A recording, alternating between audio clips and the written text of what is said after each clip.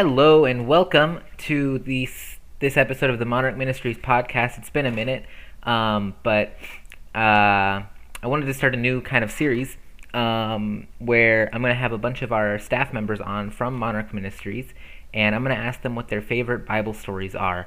And so, a lot of times we hear the famous Bible stories, Jonah and the whale, Jesus feeding the 5,000, Jericho falling, things like that, and we remember them as stories from our youth, things we saw on Veggie Tales or on flannel graphs, and it's good that we were taught those things as kids, but oftentimes we overlook the importance of those stories because we remember them as kids' stories. And so I thought it would be a good exercise to take those stories that we've heard as kids and apply them to our lives today and talk about why they're still relevant to us today.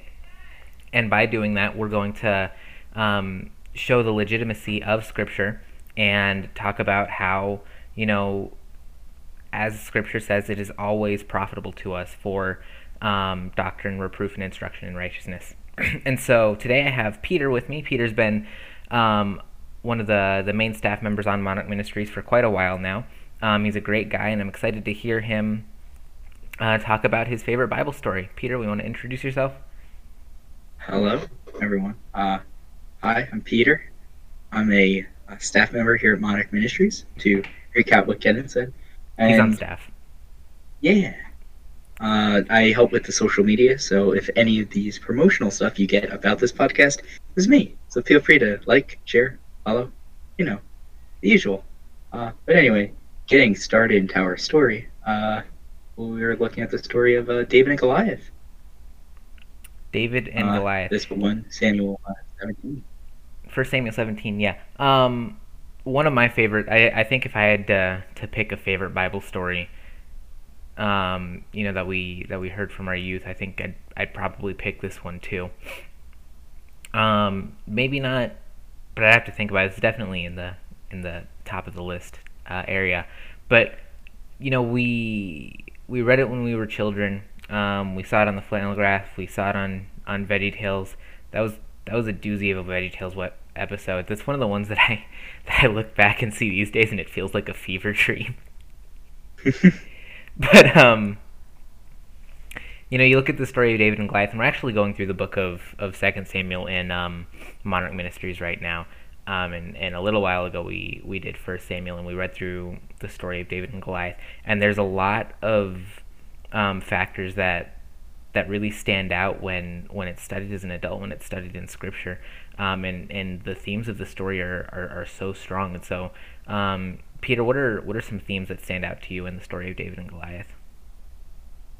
I know. When looking at the story, I feel like first, even before discussing the different themes, I feel like it's important to look at that the different lens of which we'll look at it, because I believe you could look at it through two different lenses, David and Goliath being David being Jesus, and Goliath being the devil and him overcoming, as well as David being us, the sinner, and overcoming earthly temptation.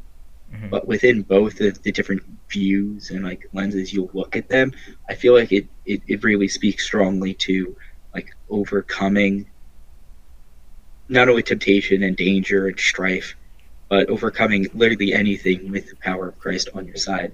He even goes on to say that in the story, he's a shepherd. He fights off lions and bears before to defend his flock. So if God enabled him to do that, and God will enable him to defeat the Goliath. So basically looking at this, it's not only little strong shrimpy dude defeats strong buff man, but it's more using the power of God to defeat anything in your life is possible through the power of Christ. Yeah, absolutely. And you brought up something really cool there, talking about how God had David go through the trial of the lion and the bear first. And so when we apply this to our own lives in a modern lens, in a modern setting, it's important for us to realize, at the beginning of the story, David fought a lion and a bear to protect his sheep. In our own lives, when God sets us up for something, when God has us has a plan for us and he wants us to complete something, he's not going to throw us in cold. He's not going to throw us into something that we're not prepared for. God sent David the lion and the bear so that David could prepare for Goliath. God will send us things to prepare us for the trials that we're faced in the future.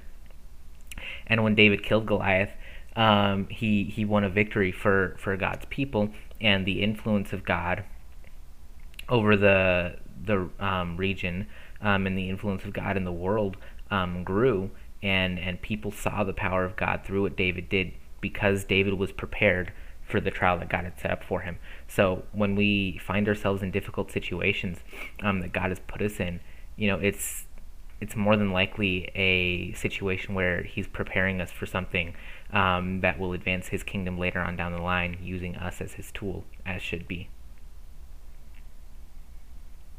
What are some other things that you think are interesting? Or let me ask you this: why is David and Goliath your favorite? I just like this one because not only is it very very culturally significant, but looking into it, it has a lot of, I guess, symbols. Like at its core, you're basically putting all your trust into God. And me personally, I feel like sometimes it's kind of hard to put all your trust in something because what if it fails or what if it breaks? But that's the whole thing. That's what sets Christianity apart from anything else you'll see in the world, because you could put all your trust in something and it will not fail. So that unending unfailingness is something that very resonates with me a lot.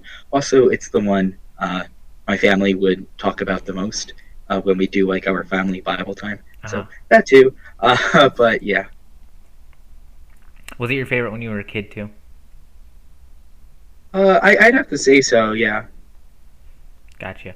It's interesting to look at how we viewed these things as kids versus now we're a little bit older. I wish I was still a kid. I just turned 21. I want to go back to 7. 7 was. We're old men, Kenton. What was that? We're old men. We're old men. I don't know if 21 is old men yet, but at 7 I didn't have to pay bills. So at 7 I saw, having to clean my room as a trial from God. That was the great hardship in life. But yeah, so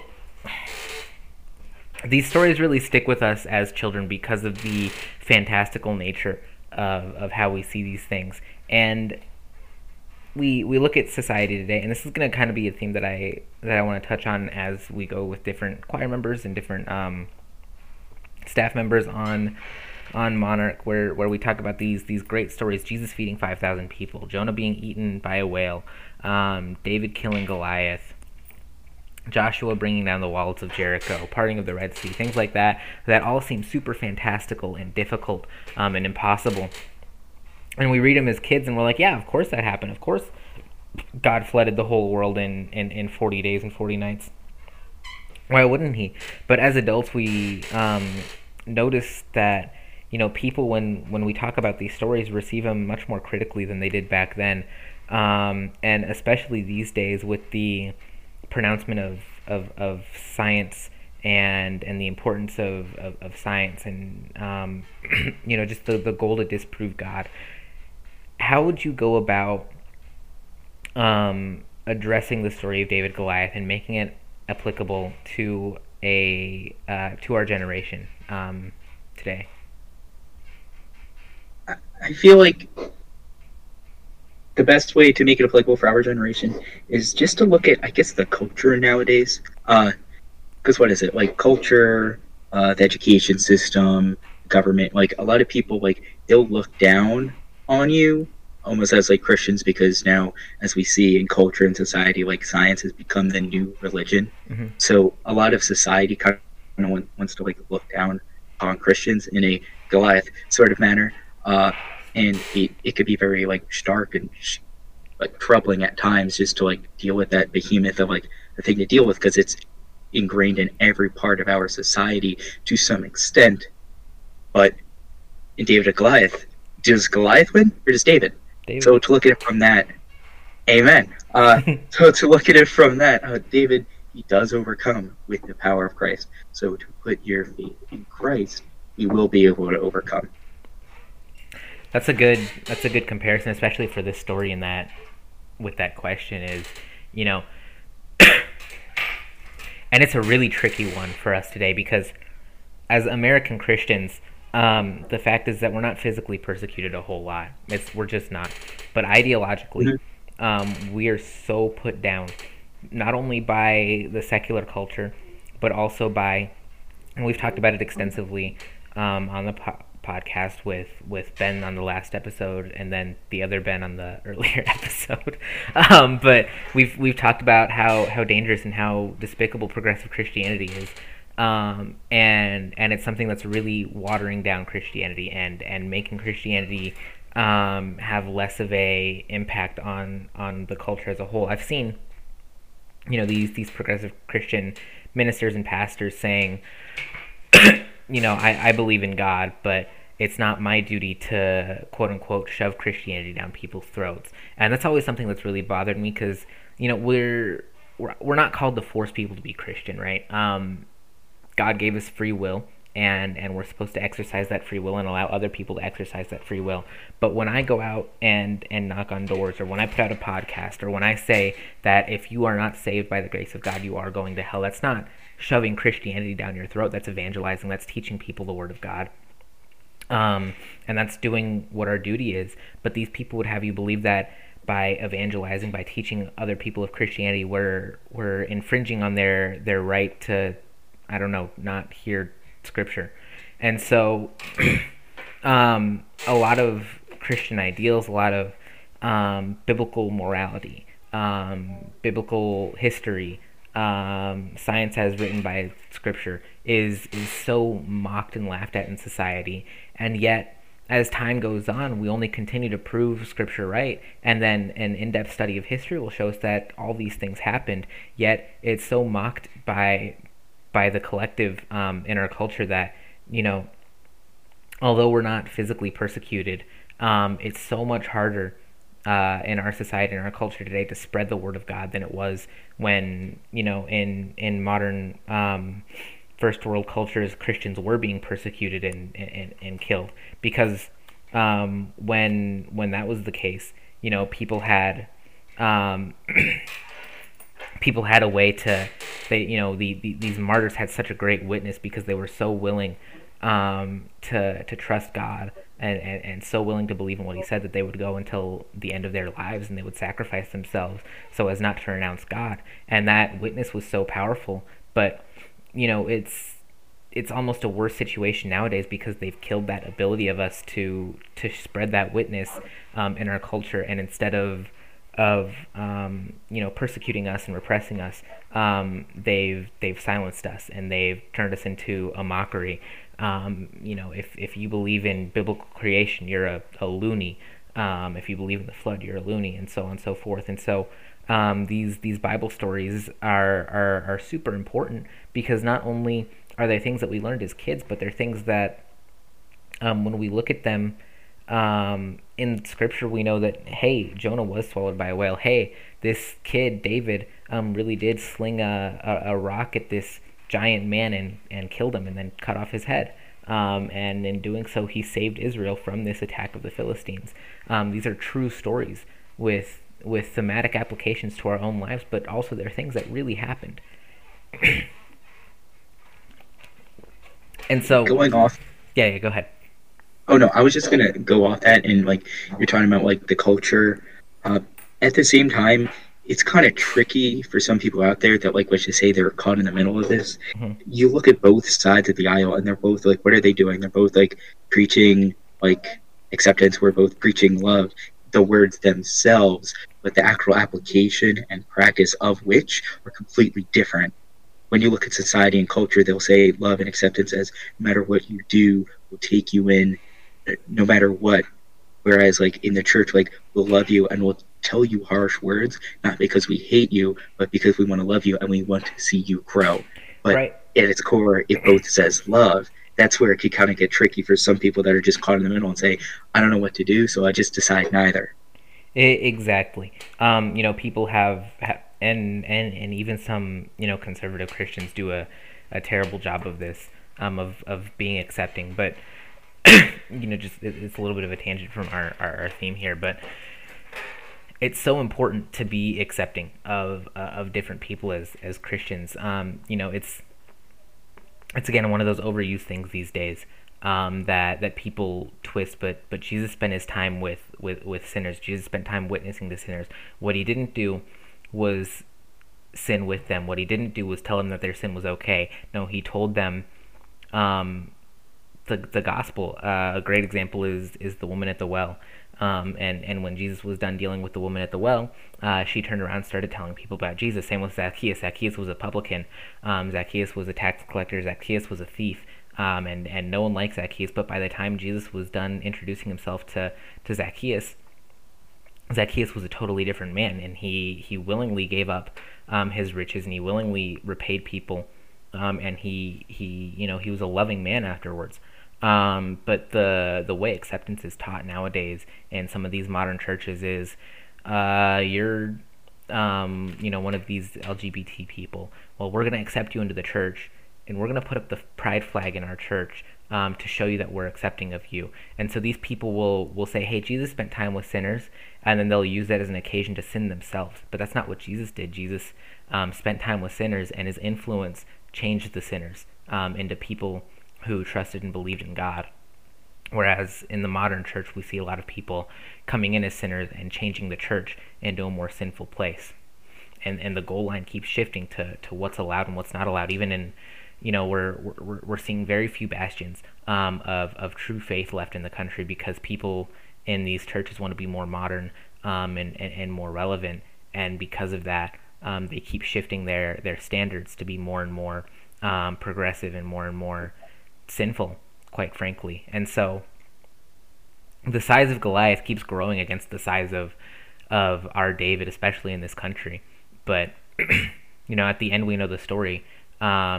David throws the rock, and eventually Christ is going to come back, and these false churches and these false teachers are going to have their just reward for what they've done, and those of us who believe in God, and those of us who trust God, and those of us who believe Scripture will see the victory. But until that time, how do we go about, what's our sling? How do we go about combating this influx of wrongdoing and false acceptance in the church? I feel like we have to both like focus on the Bible and just like keep on trying to live out its world, but we're in the world, but also hold hope. Like it does seem like we're in dire straits right now, and like not a good situation, but this has happened throughout like eternity. Ever since Christ died, there's always been waxing and waning with faith. And you even look at, say, I believe it was early 1700s, when the new country, the new colonies, if you were like sinful and wicked, and then there became a new revelation, a new like movement of faith throughout the nation, and thousands of people were saved in one go. It's always, I don't believe society has gone to like such a terrible place it is now because of what it is. I just feel like it's more popularized and more, I guess broadcast throughout the world with the advent of the internet and social media and whatnot. It's always been like this, but it's just never been so in your face, because look at it, like it used to be in society and you could try to separate yourself from the world, but simply just shutting the door. And now with social media, what is it? Children nowadays, people nowadays feel more lonely, they feel more stressed, more anxious with all these things. So it's constantly the world, it's hard to avoid it. So it does lead to more of a negative effect on Christians. But I believe that we're going to see a slingshot effect into the other direction in another decade or so, because that's how it's always been. It's always been secular. I forget the name of the book, but I'm reading a book now, and it shows that it's always been like giant circles, and it's always waxed and waned. And the last time we had a more real movement of faith throughout the country was Billy Graham's crusade, and that was going back to the 60s to like the 90s, and now we're in a recession period and we'll come back. So I feel like just to like read the Bible and have hope that it will get better while preaching the word is the best thing we can do right now. Diligence is super important. That actually reminds me. And this is totally a little bit off topic, but it reminds me of a comedian. Um, you're talking about how technology really advances these ideas, and puts them more in our face. So there's a comedian. He did a bit. He was like, back when I was growing up, if you as a grown man wanted to go in your basement and dress up like a baby and wear a diaper, you did that in the privacy of your own home. Now people are on internet forums, getting groups of guys together to dress up like babies together. I don't remember what the whole bit was, and I'm sure he was funnier than I am, but it's a good point. A lot of people with these um, more depraved sins that we're seeing today, these more and more, we're seeing a lot more pedophilia today. We're seeing a lot more sexual immorality today. We're seeing just more brazen disregard for standards today, than we have, and a lot of that is because of the internet and the culture that we live in that allows for more media and entertainment and things like that. And more things are being allowed to be shown on television and movies and things like that. But it emboldens people, and people are influenced by what they see. And so I think there are definitely more cases of evil in this world than there were back then. And like the example I gave with the comedian, if you wanted to dress up like a baby back then, you did it in the privacy of your own home. Now, if you want to dress up like a baby, you can go on the internet and find a group of people to do it with, and you're going to grow that group because that's what you're interested in. And so people are becoming more and more interested in sin, because as we know, sin is a great pleasure for a season, but once that season passes, sin, when it is finished, brings forth death. And so these people start off because they're excited, they're curious about the sin, they want to know, hey, what is this wrong, how's it going to make me feel, especially with the sexual immorality, and then they get into it, and it just totally destroys their brains. Again, like you said, we see so much more depression these days, we see so much more anxiety and so much more mental illness, especially in the youth these days. And so they get into that, and then we understand, that misery loves company, and we get these cultish representations of progressivism today. And I really do hope that you're correct, that we're going to see a slingshot effect, but we're only going to see that if we as diligent followers of Christ allow him to establish the works of our hands and allow him to work through us to create a better country. We live in a horrible sin-ridden place, but it's up to us to overcome that thing, and we can only do it by trusting in God. And that's what David did. Bring it back to David and Goliath. That's the situation we're in. We have a great enemy against us that's threatening the existence of, well, not the existence of, but the spreading of God's kingdom. We have a ruling class that wants to suppress us. That's convinced the masses that our message of true love and devotion to Christ is evil and wrong. That's convinced us that our God is evil, and needs to be repressed, and that's what we're up against. And true Christianity is very much on the decline. There's so many Christian denominations, but we still see, if we take a magnifying glass to that, how many of those people actually trust God? How many of those people believe Scripture for what it says? How many of those people trust God versus how many of those people, are doing it in a works-based manner? How many of those people are universalists and believe in more progressive Christianity? Or how many of those people are these strong legalists who are gatekeeping Christianity from the masses? And so we need a great push of evangelism. And I think, if what we're doing with Monarch Ministries, if we can utilize the tools of modern society and reach out to this generation and show them, we've seen a hunger in this generation for more traditional worship, for more traditional conservatism, for more traditional means of living, because a lot of this generation has noticed, a lot of this generation, young men especially, have noticed that the world that we live in is not something that we want to grow up in. It's not something that we want to raise our children in. And as this generation gets older and older, we see more and more the push against traditionalism, the more and more the push against standards and the right way of living. And eventually, there has to be a point where we as a generation say, hey, there has to be a right answer somewhere. And when those people come looking for the right answer, it's up to us as Christians to show them in Scripture what that right answer is. I completely agree. At the same time, I feel like we need to, I guess, not only work on the culture, but also work on ourselves. Because if you see, like, a lot of people in our generation, as well as just in society, they live their lives where it's almost like self-gratifying those like out of the church and not really in like true relationship with Christ, Mm-hmm. where they seek self fulfillment, self pleasure, and everything has to go to plan. But once one thing goes wrong, everything falls apart. So we're not just saying this because we believe that Christ is the right path.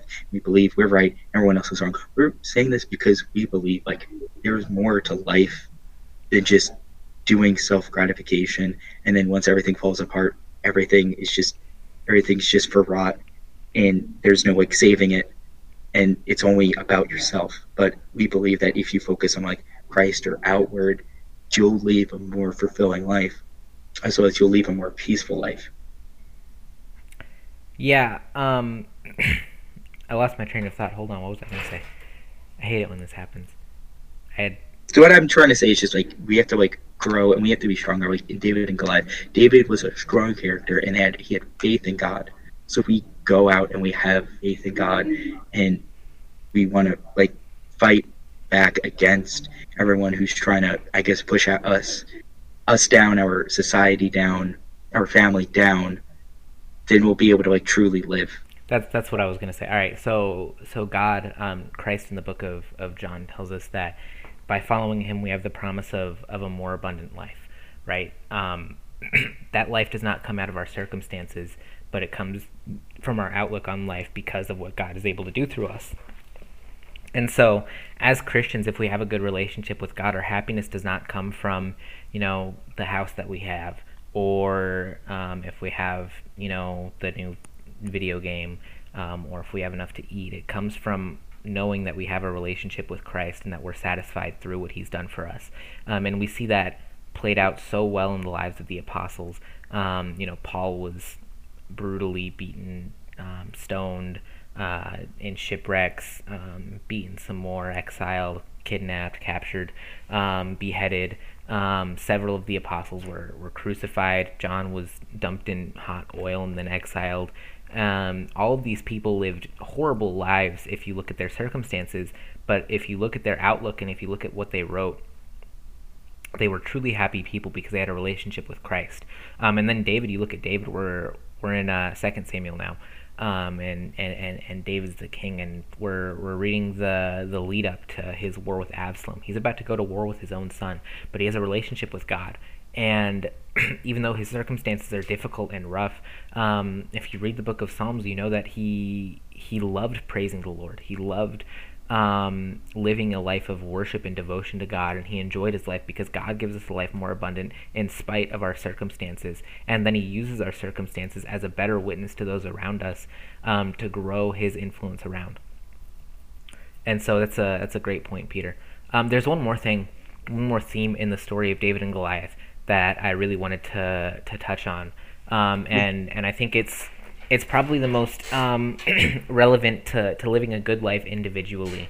When looking at David and Goliath, and you touched on it earlier when you said that one of the great themes of this story is if we look at David as ourselves and then Goliath as the sin, and we see that God gives us the power to overcome our sin. God gives us the power to overcome our temptations, and God gives us the power to serve Him right. Well, give me a quick recap of their fight. What happened between David and Goliath, Peter? They met in the field. He had the sling, and then go from there. I'm just pulling it up now.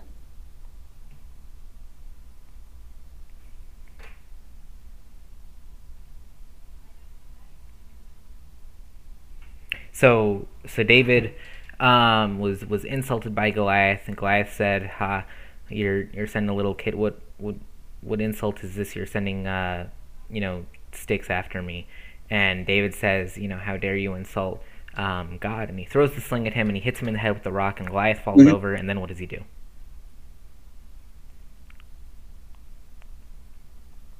Takes his sword and cuts his head off, right? Yeah. And so, Sorry, I'm just pulling up. no, you're good. Um,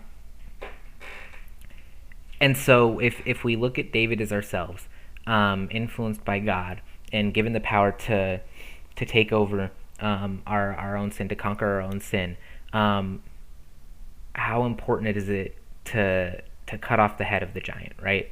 Um, and to prevent ourselves from allowing that sin to stand up again. And this is the hard part, because as I said earlier, sin is comfortable and pleasurable for a season. And so when we look back at that, we look back at this pleasure and we say, hey, I don't want to lose that. But God's telling us through this story, when we overcome sin, we have to cut off the head. We have to remove the ability for that to rise up again in our lives, and take it out. And so I was wondering, do you have any good ideas or methods on how to, cut off the head of the giant when it comes to our own personal lives? Just to make a comment about that, I completely agree. And not only is this story, this concept found in this story, but it's found throughout the Bible. Like I feel like a more simplification of that is in Matthew 5:30. If your right hand offends thee, cut it off. With that being said, I'm not advocating for you cutting off your hands, but I am advocating for you to basically surround yourselves with people that want to see the best for you, the actual best for you. Like we were talking about it last night in the Bible devotional here at Monarch Ministries, how it's very important. Not only does your sin impact other people, but other people and who you surround yourselves with, like impacts your not only your sinful nature to an extent, but also like your devotion and love and thoughts towards Christ. So I feel like one of the best ways is find a community, a church, a youth group, join Monarch Ministries that's Christ centered, that wants to love Christ, and in turn helps you grow. Mm-hmm. Not only as a person, but helps you grow to ward off sin, grow as a person, and work towards the goals that God is leading you towards. Because we all have different things and aspects we want to work towards, but if we're doing that in lockstep with the love of Christ and doing everything to the glory of Christ, then we cannot fail. Absolutely. I think one of the most important things, and you know this, but for a Christian to have, is good Christian friends. There's no replacement for the gift that God has given us in other Christians and other believers.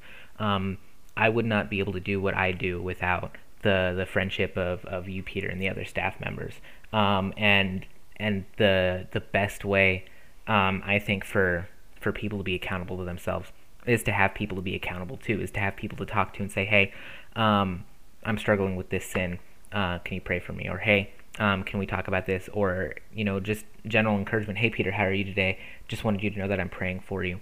The friendship that Christians have for one another is something truly special. And it's one of the great commandments that God gives us. Love the Lord your God with all your heart, your soul, your mind, and your strength, and then love your neighbor as yourself. The Bible tells us, Jesus says that by this all men shall know ye are my disciples, by the love ye have one for another.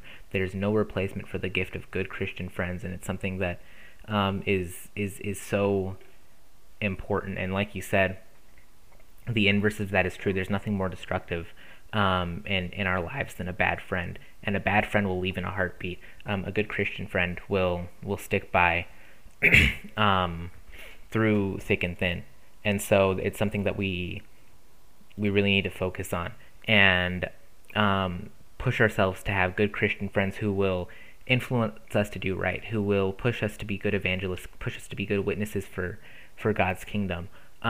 People who will pray with us, people who will pray for us, and people that we can encourage who will also encourage us, and people we know will, as the Bible says, iron sharpeneth iron, people we know who will call us out when we've done wrong and call us out when we've committed sin against God, and people who will guide us and direct us by God's word, because the truth is that we're not strong enough to always allow God to influence our life, but when we have those people influencing us, telling us, hey, you need to be more Christ-like. Hey, you need to listen to God. Hey, you need to do what the Scripture says here. Then it becomes so much more easy for us to follow God, because the people we look up to, the people we respect, and the people we surround ourselves with are all working together to create better Christians one with another, to create a better community that loves and serves and worships God. So that's, in my opinion, probably the best answer you could have given. Do you have anything else you want to add? Anything else you see on the story of David and Goliath that you want to point out? I feel like we've touched upon everything, but just to further hark upon friendship heart, we're not saying that this is necessarily easy or you should throw out your entire fan group. If they're not like detrimental towards you, you do, the Bible says, like, you do have to live in the world, but you don't have to live of the world. So in that being said, it can be hard to have Christian friends if you're going to like be so naked and exposed to one another, and basically talking about like the raw truth of like your life. It's scary, and we're not saying it's an easy thing by any means, but the benefit you'll get from it is something you'll never be able to get anywhere else in the world. So we strongly encourage you to do it. Absolutely. And now, Peter, I just want to clarify, you don't want us to like actually get physically naked in front of our Christian friends, right? You know what I meant, Kenton. And with that cheerful note, we're going to go ahead and close today's episode off.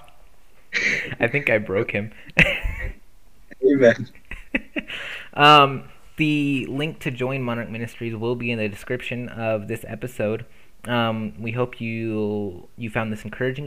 We found this informative. And like I said, the link will be in the description. If you ever want to talk to us, you can email us. That will also be in the description. And we hope you have a great day. God bless you. God bless you, and may you be clothed both physically as well as with the word of Christ.